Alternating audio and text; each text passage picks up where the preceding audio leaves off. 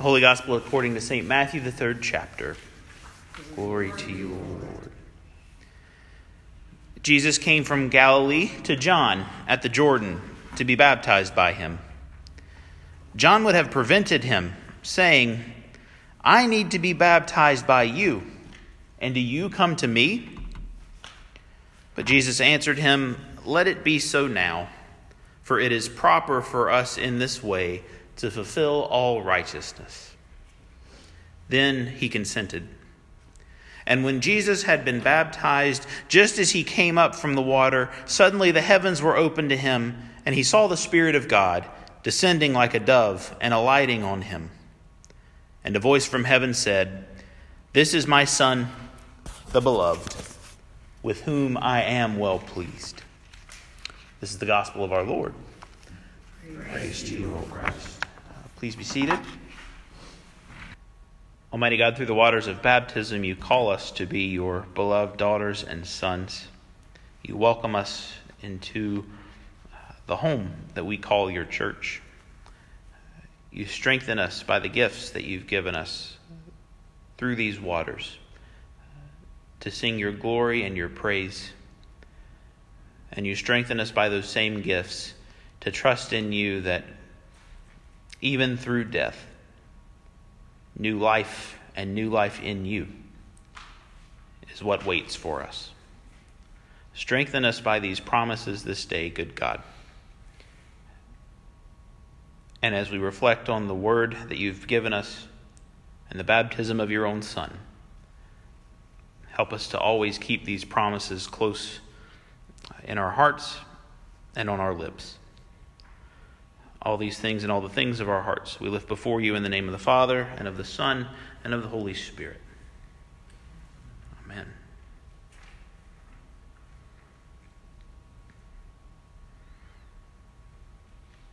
You know, I know you're not supposed to hate anything, but I absolutely hate walking around with wet feet. Walking outside in the rain and getting your shoes wet because it's just pouring so hard, or you find that one puddle that didn't look as deep as it was. Your shoes get all soaked and you walk around sloshing everywhere. It doesn't happen often, but when it does, there's normally not a very quick opportunity to be able to change your socks and your shoes.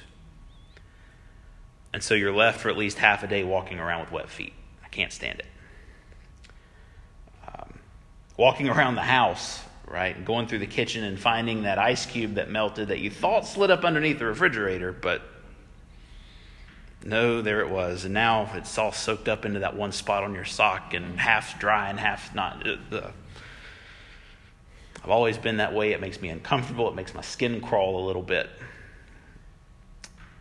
And I would bet that not many of you feel very differently about that.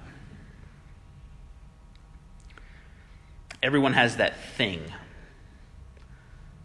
that causes us some level of discomfort, makes our skin to crawl a little bit. And I wonder if that's how John the Baptist felt when Jesus came and said, "Baptize me." John camped out in the wilderness, eating locust and wild honey and wearing camel's hair and preaching about the coming reign of God over all creation, was thrown off not by the clothing or the diet or his living conditions, but by a man who said, "Baptize me." Wait a minute. You need to be the one baptizing me. And you come to me? This is wrong. This is backwards. It doesn't feel right. It doesn't make sense. John understood that his role was that of the servant. And as a servant, he was unworthy to even untie Jesus' sandals. I can almost see John's discomfort, squirming a little bit. And I can see that discomfort wash away as Jesus insists This is what is proper and necessary to fulfill all righteousness, to complete and make whole everything that Jesus was about to do throughout the rest of the gospel stories. The one who would heal the sick and raise the dead, feed a hungry multitude, and calm the stormy sea said, "John, I know you don't feel qualified. I know this makes you feel uncomfortable. But this is important, and it's necessary, and I need you to do this for me." They didn't debate John's worthiness. Jesus didn't correct him or disagree with him. He just said, "This is what's proper. John, I need you to do this for me." Jesus expected John to do something that he didn't feel qualified for, and he calls someone who is inferior to do something holy, the necessary work of the kingdom that sets us on the path to carry out the work of God. Jesus was asking John to walk around with wet feet, to be uncomfortable and squeamish, not because Jesus likes to watch people squirm, but because the work is necessary. Now, what makes us think that God doesn't ask the same thing of us? The same thing of each person who would look to Jesus for that salvation wholeness. Jesus and his baptism were pleasing to God the Father, not because it was simply the right thing to do, but because it was necessary for us to begin to understand the kind of life that God calls us to live. Jesus' public ministry began with baptism, and it continued on through Galilee and Judea as he performed as many miracles and called his disciples. And he called those disciples to do what? To be baptized and to go out and do the same work, to perform the same miracles, to preach and teach and tell of the goodness of God, and by making more disciples.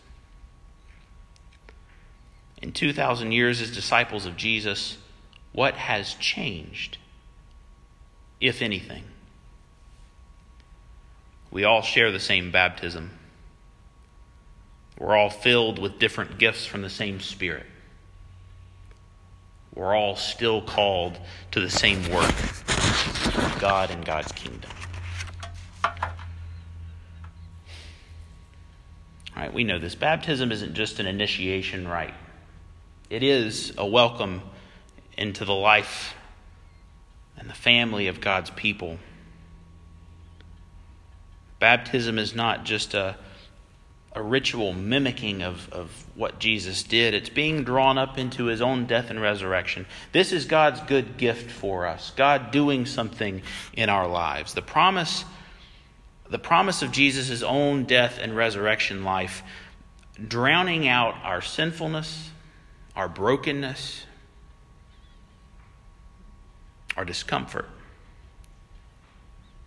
flooding our bodies with the Holy Spirit and setting us on the same path that Jesus walked. And where does that path lead him?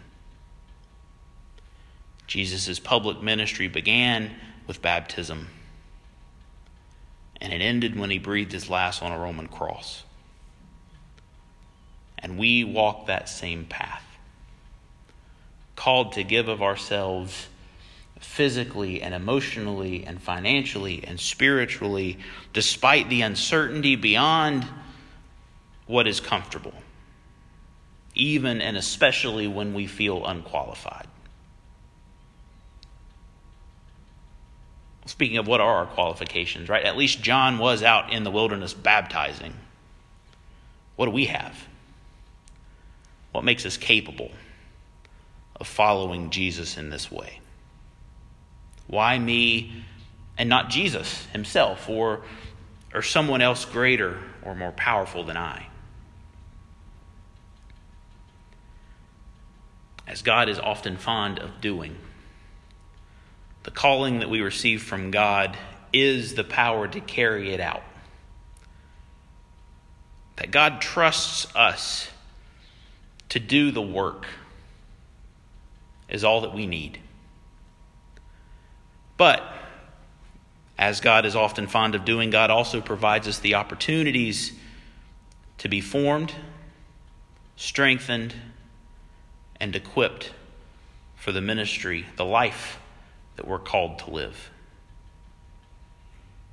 At baptism, we are entrusted with the responsibilities which work God's healing and blessing in our lives, the responsibility to live among God's faithful people, to hear the word of God and share in the Lord's Supper, to receive instruction in the Lord's Prayer, the Creed, the Ten Commandments, to receive into our hands and trust and follow the words of Holy Scripture, to be nurtured by one another in faith and in prayer, so that we may in turn learn to trust God, proclaim Christ through word and through deed, to care for others and the world that God has made, and to work for justice and peace in all the earth. The calling is our qualification. And make no mistake, we are called through these waters of baptism. Worship, fellowship, faith formation, community building, and sharing the good news of Jesus' resurrection from the dead is both our gift and our call. But what does that look like? All right, it's good to talk about all this stuff, but how do we know that we followed Jesus' instructions faithfully and joyfully in the name of God? Wildfires consume thousands of acres, countless species of wildlife, and threaten an entire continent halfway across the world. Missiles fill the skies, people lose track of their loved ones, and the entire world is on the edge of wars, and rumors of war fill our ears. Earthquakes cause the ground to tremble and buildings to crumble, and as dust and smoke fills the air, somewhere else in this world, rivers break their banks and homes are washed away as the flood rains come. In the scope of things, walking around with wet feet doesn't seem that terrible. But that's what we're called to do. To walk into those places of poverty and suffering and death with our feet still dripping wet from this font. It's then and in those places that we might begin to understand what God says to each and every one of us. You are my child, beloved. With you, I am well pleased. Amen.